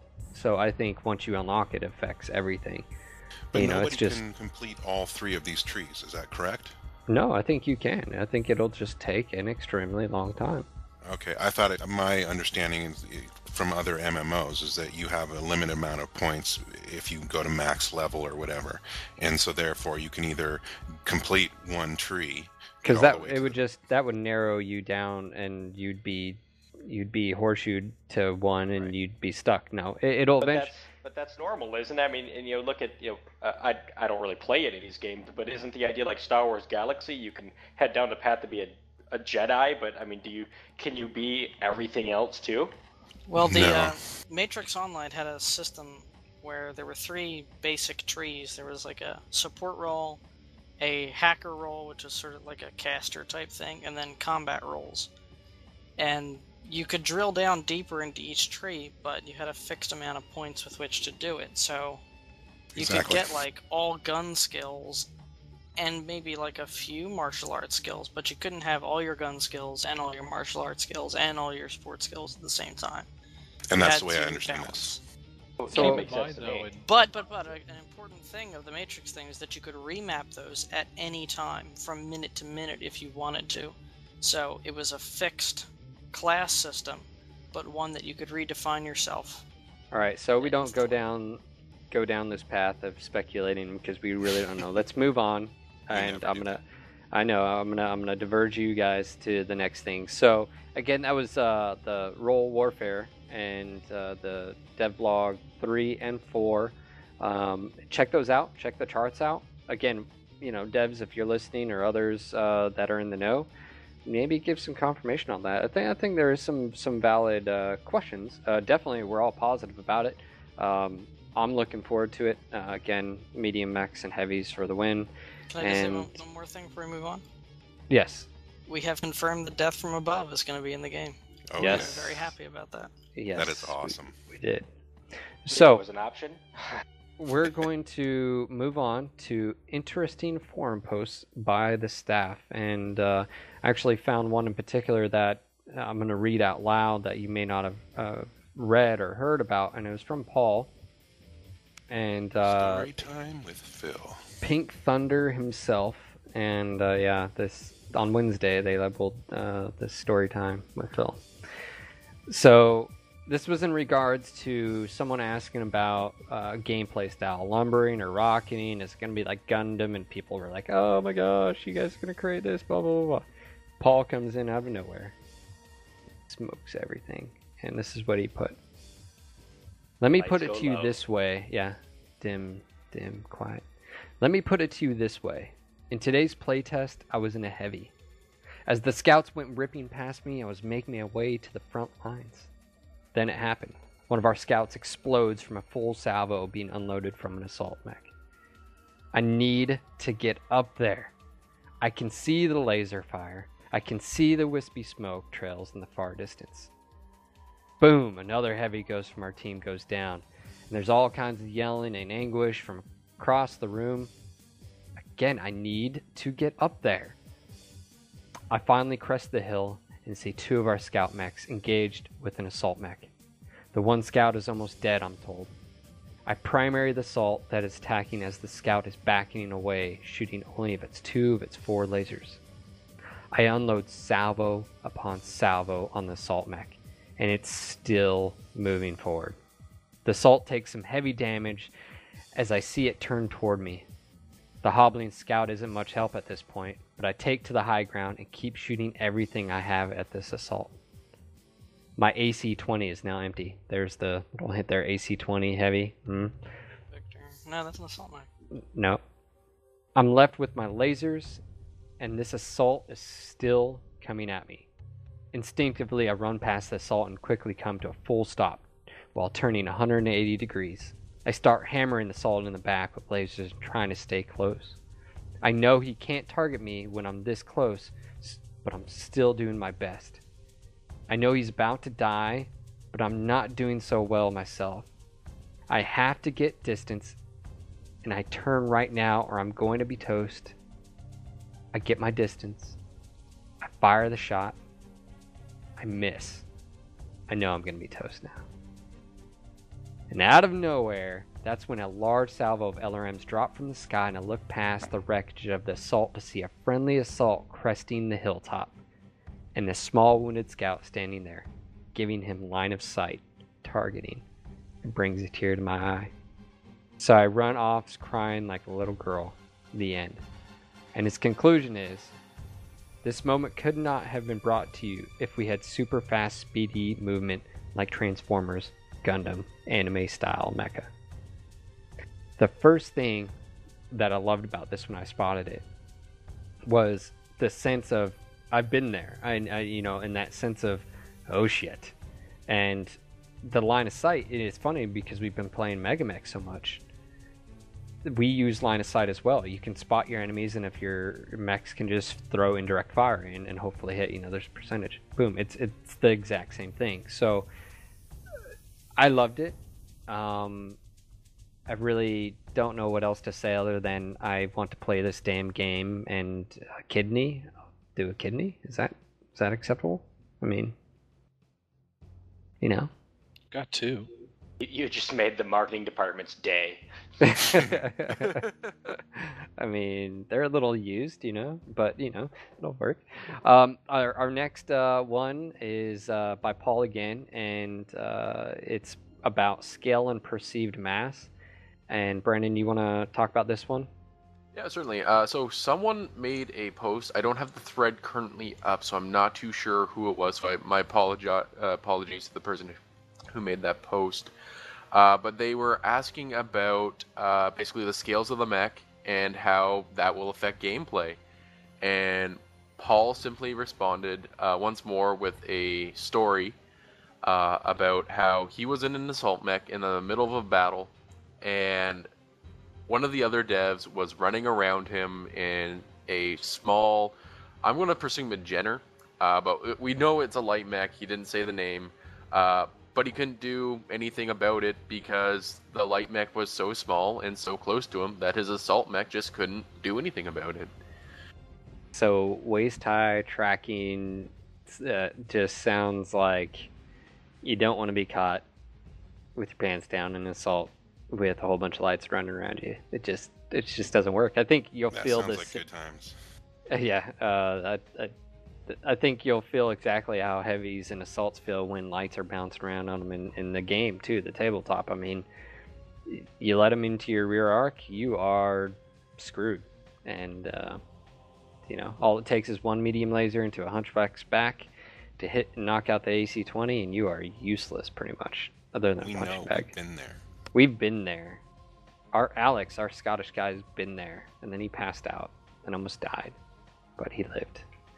So let's move on to the next one. We've got Russ, and he basically says there was a question about MWO, and are we going to see pictures? Are we going to get vids anytime soon? And he basically replied, GDC, my friends, during and after GDC, and much for you. I mean, we've already stated. And I know people come in and they're just like, when's it coming out? When are we going to get to see stuff? The community already knows for the most part. Once GDC goes live, we're going to see video. We're going to see play test or whatever, blah, blah, blah. As soon as that goes out, NDA and stuff, I mean, I have a feeling it'll be sort of raised. They'll be able to talk more, and then we're just going to get a ton of cool stuff thrown at us. It's going to be game on. Woo-hoo. And hopefully, again, Darren. I wish I could be there, but hopefully Darren is going to be there. I'll put a rock in the door. We just got to figure out which door we're going to have propped open. Well, see, that's what we'll do, Darren. We'll just you talk to Nick. Nick talks to his people. Our people talk to his people. We'll do Cut to lunch. the next scene, me being dragged out the back of the building with 2 bodyguards. Hey, no job too tough, no fee too high, right? That's right. Yes. All right, let's move on to the next Oh god, I gotta add that to my noir signatures or something. I think it's actually in the Mech Warrior Handbook. I think it's plastered at about 30 pages. All right, so Paul says, someone asked about the skill tree. Basically, if I unlock a bunch of modules for one mech and then I go to another, do I have to unlock a new set? And he basically said pilot points are non-exclusive. It doesn't matter what modules you've unlocked. Once you've unlocked them, they're always available to you. That being said, from what I've understood is certain modules or certain mechs may only have X amount of modules, so the mount you can have on a light mech may be completely different than a medium, heavy, or assault. And then the types too, we don't know how that'll work, so just something. There was a post about from Russ, and it was about someone asking about clan mechs, and someone asked, are we likely to see the Summoner? Now, to all you Intersphere mech kids, and I guess I'm one of them now, the Thor, are we going to see the Thor? And Russ's direct thing, he said, hey, just know that you have a Summoner lover in the inside. If there is any clan mech, we will have it as a Summoner. Perfect brawler, fairly quick with jump jets, but enough of a punch as well. Can't wait. Centurion tied me over. So there you have it, directly from Russ. We know the clans will come out, so all of you clan... I mean, you can't leave out the Summoner. I mean, that's like leaving your shoes at the door. I mean, it's like not It's a putting on. classic clan mech. Yeah, I'm hoping we see more distinct mechs we've never seen before or haven't seen since like MechWarrior 2. That's what I want. To get away from this. All we've seen is the same stuff since MechWarrior 3. It's almost the same. Mad Cat, another Mad Cat. Timberwolf, you know they'll have Timberwolf. So I have to. That's the first clan mech ever seen. It's so iconic. It's sort of a gimme. You just have to suck it up whether you love it or hate the mech. Just go, yeah, we're gonna have a Timberwolf. Just gotta accept it and move on.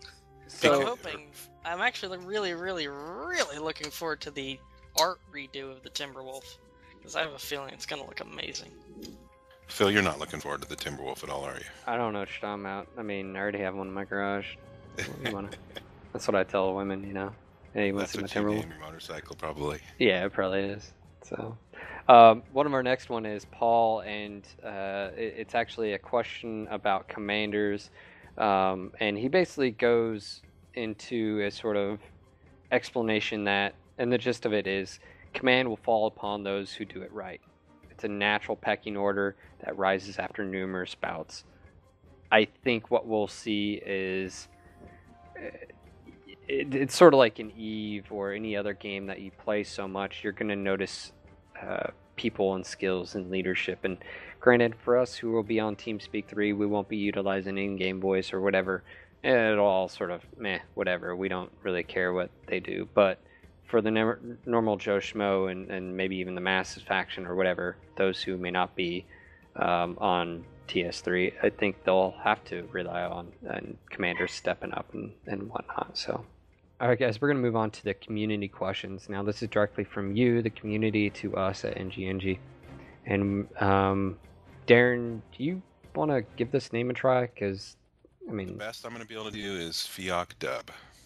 Fiak Dub, we hope that's right. If it isn't, blame the hairy big guy.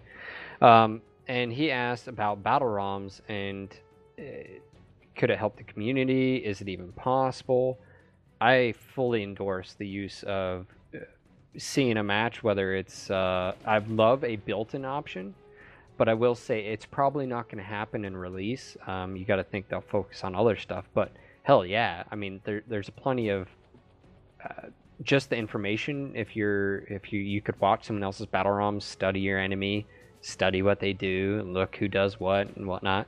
But also the role-playing aspects, community-made videos. I mean, you've got Red versus Blue. You've got, by the way, Greg, did you watch Clear Skies 3? Yes, I did. Oh, just love it. Yep. Just love it. It's actually my favorite of all three of them, to be honest with you. I thought it was... the Clear Skies thing, I appreciate what the guy did, and it's incredible. Any of you listeners that are remotely interested in just how good fan-generated content can be, go check out Clear Skies, just Google it. But story-wise, I felt that it was the strongest. The characters were really on point. It tied everything together very well. And every Clear Skies episode took a little liberties with the game, but this one seemed to do it to the best artistic effect. So I think this third effort was the strongest by far, and I loved it. So, you throw out that, the ability for community-made stuff. I mean, just like you said, the Clear Skies thing was awesome. We've never really been able to do, like, I've never seen a mech video by fans that was like, oh, that's freaking awesome, like, oh my god. I think it'd be really cool. Some workarounds until maybe that comes out, perhaps. But right now, obviously, we don't know if that'll be built in. But I fully hope devs listening put this on your to-do list. I mean, I think it'd be freaking cool. So Definitely. I mean, the technology's out there. Like I said, Wednesday, but we're not doing that. Like I said, Wednesday, games such as especially for consoles too. Like, imagine what you could do on a PC. But games like Halo and the Call of Duty games, they have the theater modes and everything like that, where you can go in, look at your last games, and save them if you want to, so you can go back to them and watch what happened or do something like that. And I know for the most part, this could even help with esports. If you're looking at games like StarCraft 2 and other popular or like League of Legends and Dota 2 and stuff like that, a lot of esports are becoming more and more popular. So this could even help there with casting and things of like that. Okay, let's roll into our next question. This is by Dim yourself, and we sort of talked about this, and so let's not stay too long on it. But you're basically asking the change from what the dev blog said, that commanders utilizing light, medium, heavy mechs compared to what we've read in the novels has always been. Oh, well, I shouldn't say always, right? Because for the most part, commanders I think have been in mediums and heavies, and then your grand like assault, your planetary engagements, you need a mech that had the dual cockpit assembly, so you could have a comms guy with you, Cyclops, and there's a few other mechs as well. So I don't think it's a huge deviation from BattleTech and the novels. But what I do see is I see this evolving and changing with every match. I mean, especially the type of mechs you have, the environment, who you're up against. I mean, you guys. And remember the novels. I mean, the part of the lore of BattleTech is, certainly assault mechs are the ultimate and rare battlefield appearance. And of course, your top level guys are going to be that in the novel. Here in the game, I suspect, to placate and please the player base, you're going to see assault mechs a little bit more than never. So certainly important aspect of that. Especially if they can get blown the hell up by everyone. And that's another thing we don't know is, the death penalty. Is there going to be one? Is your mech going to get blown up? Or mods? I mean, we just don't know. We'll find out more. There's no need to beat that damn dead horse. So I'm definitely interested to see what people do. I'm looking forward to it because I'm a medium guy. That's just how I roll. I mean, there's one 5 aspect inches. to the command thing. Psychologically, if your commander steps into the battlefield, that should be a game changer. And if your commander's in an assault mech, then it really will be. Especially if, in BattleTech lore again, assault mechs are rare, so you assume your commander is at least one of your best pilots, probably not the ace, but he's certainly pretty good to have lasted that long. So you got this really good pilot and an incredibly durable, powerful mech. When he descends into whatever area of the battle it is, it would turn the tide. That kind of thing. And that can really work for morale and storytelling quite well. I don't know how it will translate into the game. I suspect commanders will probably not be in mediums. I think heavies is probably as light as you're going to get with those. Just for sheer division of labor reasons. We shall see, sir. That's my prediction. I'll see you in my Shadowcat. Oh, wait. Yeah, you don't get that.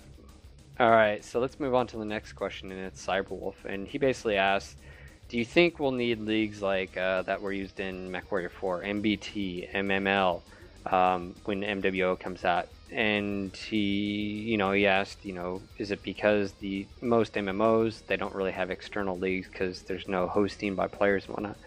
I'm going to say, and I've talked to Darren about this in length, is I don't think we'll need them because the whole point of those leagues was the game didn't provide that for them, right? It didn't provide the logistics, the planetary, the dynamic atmosphere. Persistence.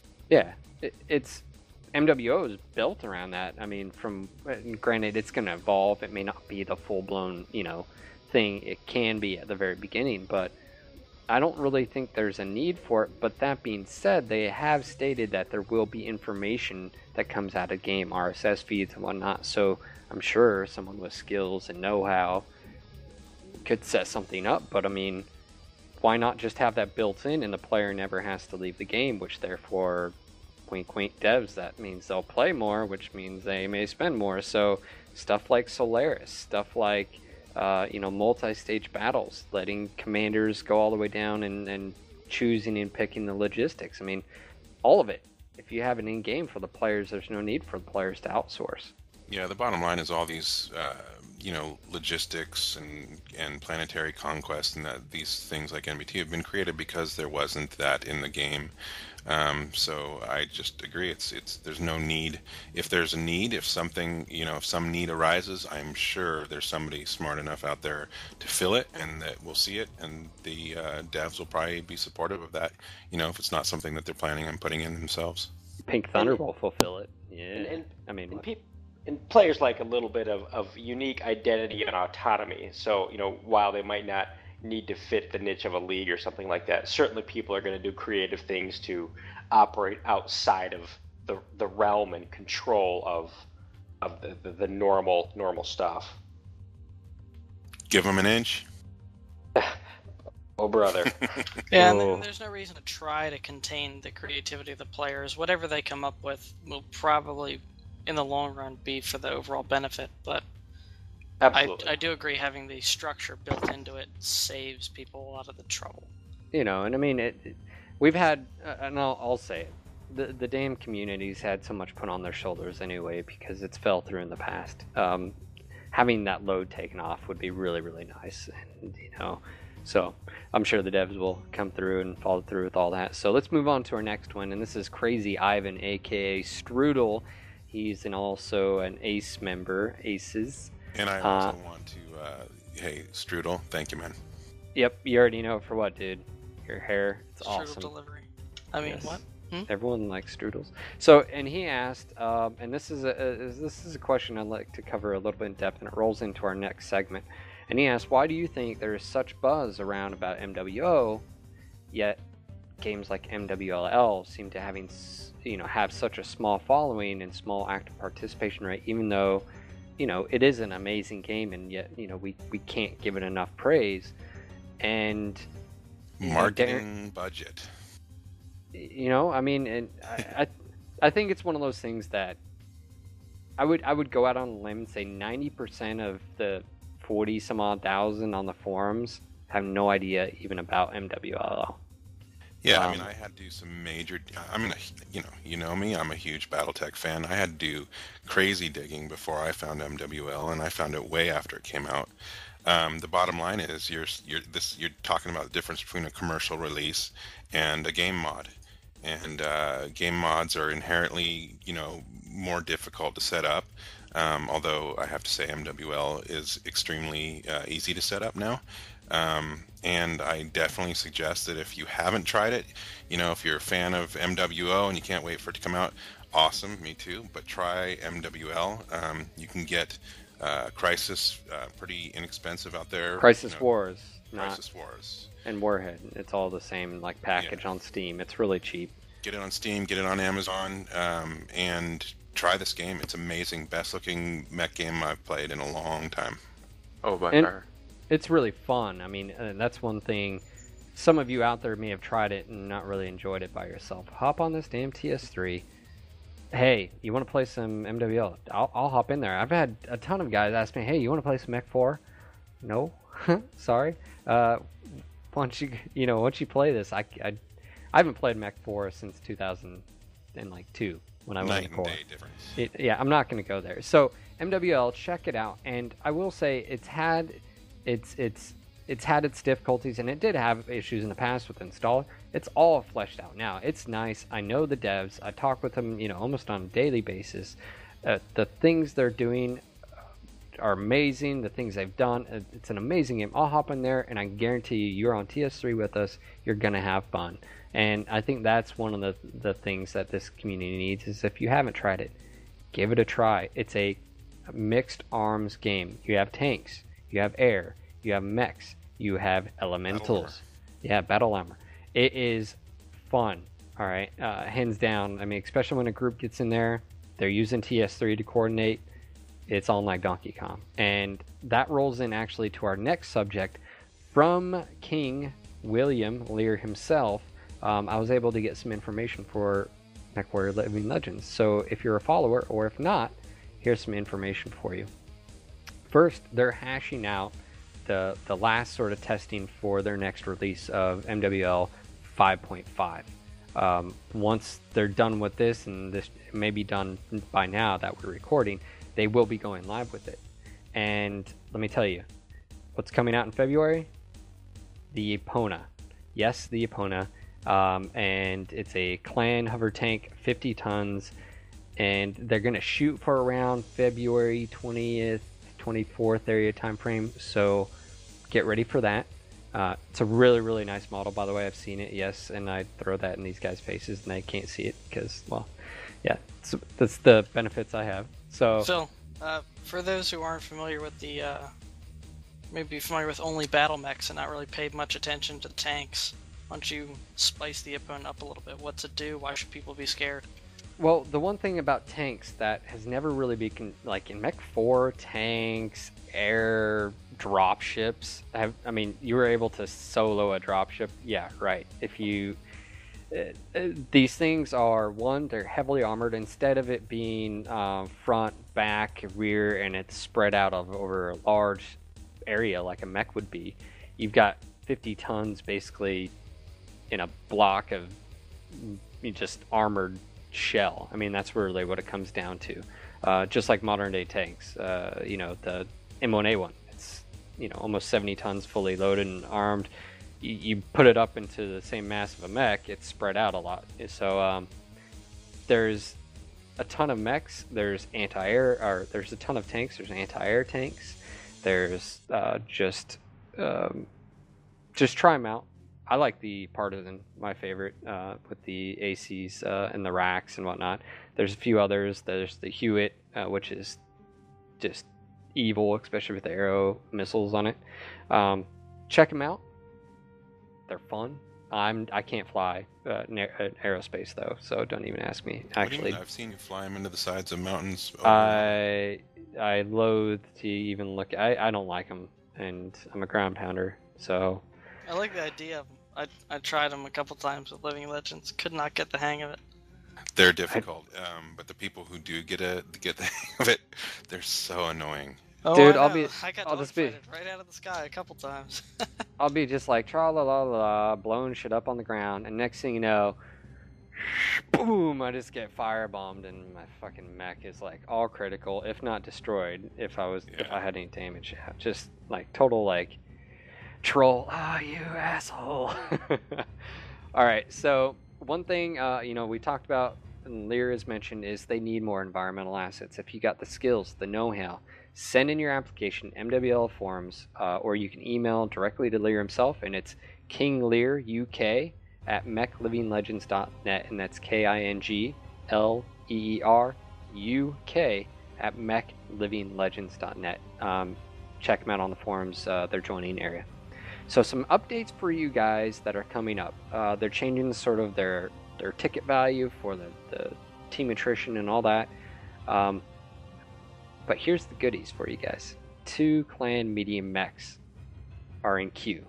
And the reason this is such a big deal is we've only had 1 clan medium, and that's been the Shadowcat. They've got the Bushwhacker, they've got the Holander, they've got the Uzil, they've got all these other mediums for IS. They don't have any for clan. 2 of them coming up. One's almost done, the other is right behind on the queue. Another thing. Are you at liberty to drop names? I can't. I don't even. Nope, here come the laser pointers again. Dots on your forehead. I've seen them, and let me tell you. One, What do you know? I've got some personal investment in one. Wink, wink. But I'm really excited because I'm going to be playing the shit out of them. I'm just going to go hop in just to play, just because it's. Anyways. Yep. An IS heavy is in queue as well, and this is again. They all look dead sexy. The artists and the crew behind all this, they're awesome. They're really nice guys. So let's move on to the next subject. So again, I guess to iterate, if you haven't tried it, haven't played it, do it. Get her Do it done. now, because Darren says, or else you'll get the big hairy. So, I'll get grumpy on you. Yeah. So. As Phil recommended, I'm somebody who's come to it late, and my experiences have pretty much been going in solo.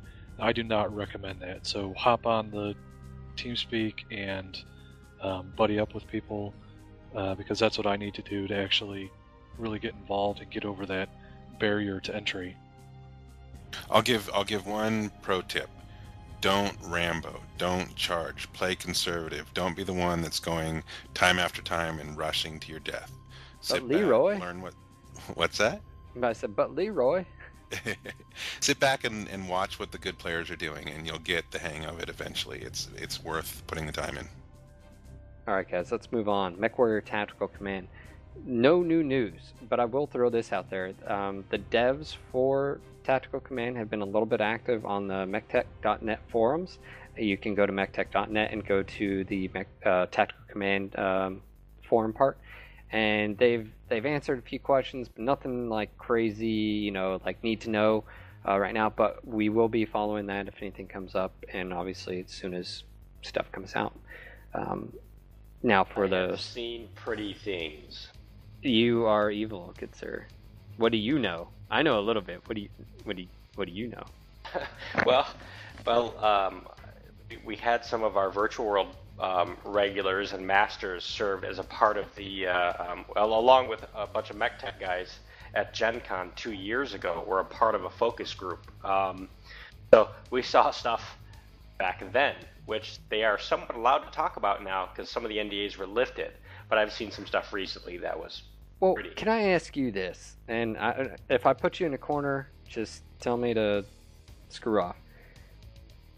We have stated that I think it's a risk for them to just go for the iOS because I don't own an iOS. I'd love to play the game, but if it's just for an iPod, I mean, that's going to leave me out. An iPhone, sorry. I mean, do you think that's a risk, or do you foresee them branching out to the other platforms?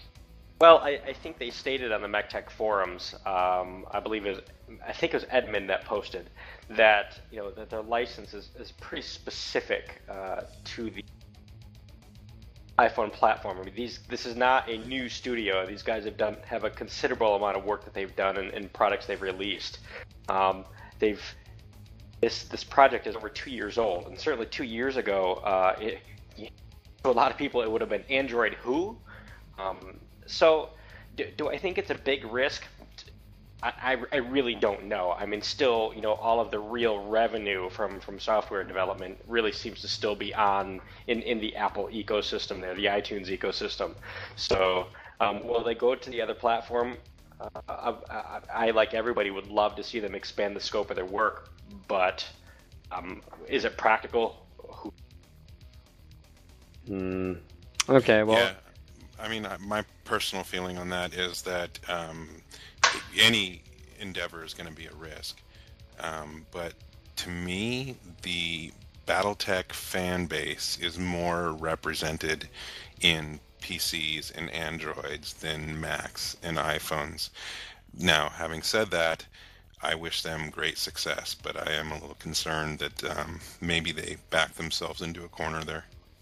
Well, and I mean, it throws me out. I can't play the game, and I'm a hardcore fan. And I think these are guys that have done the math, but they're looking at a worldwide audience, and if you looked at the worldwide deployment of the singular Apple iPhone and iPad platform, I mean the numbers are still staggering, and it's an opportunity to bring people into the BattleTech universe that may not otherwise have ever even known it existed. I mean, this is the beauty of spreading the franchise wider. Is the rising tide raises all ships, to really favorite phrase of Randall. And I mean, think how many people now are playing Living Legends or playing MWO that their first BattleTech game was Mech Commander, or I'm sorry, not Mech Commander, but Mech Assault. I mean, a lot of people came in from the Xbox Vector, and I'm just saying I can't play it. It sounds wrong. Really okay. It's our own frustration that we're not What play it. is going wrong? If you were a real fan, you would buy an iPad or an iPhone to be able to play. Oh, I see it is. So The let gauntlet is dropped. So if you're not going to step up, then step back. I'm just saying, got to get my girlfriend to start, making. Okay, you know what I some want for Christmas, Phil. I'm just saying, I'm not. Never mind. All right, so let's move on. Let's talk real quick about Facebook again. We've been getting some heavy traffic from our site, from the Facebook. Darren said, we're trying to do some advertisement to get it out there, and we've actually had numbers roll in just from what Darren's been putting in time and effort and his money. And Tell your friends.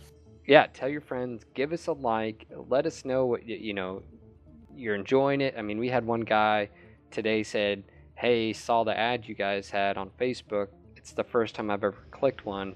I'm glad I did." I mean, and that was really cool because, I was like, "Darren, I don't want you doing this because I don't want you spending your own money." And he's like, "Trust me, Phil, I know what I'm doing."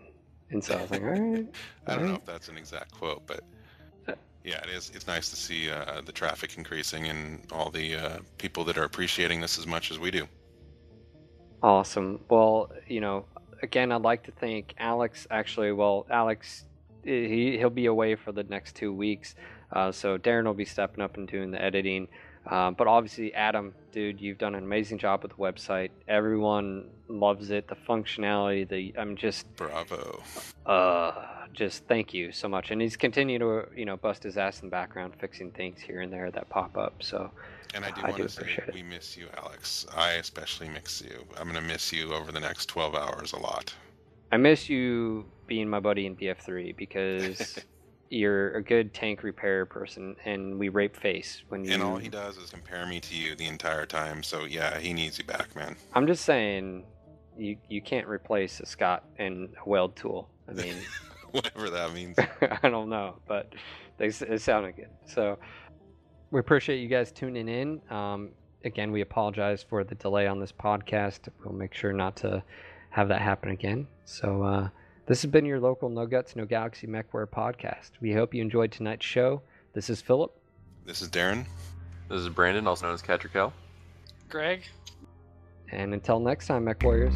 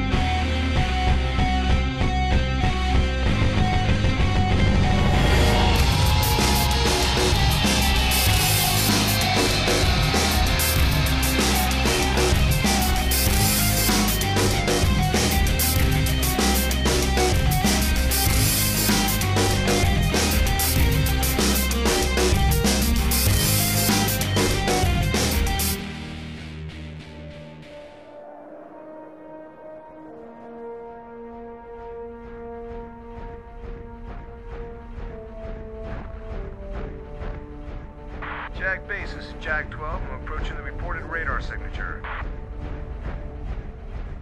Nothing on scope, Jag base. Anything on thermals, Jag 12?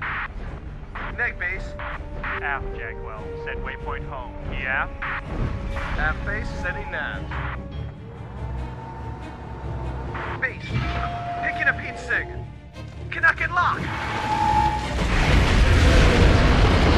Kodiak base, Kodiak! Jag 12, Jag 12. Hold your position. Reinforcements are en route. Jag 12, hold your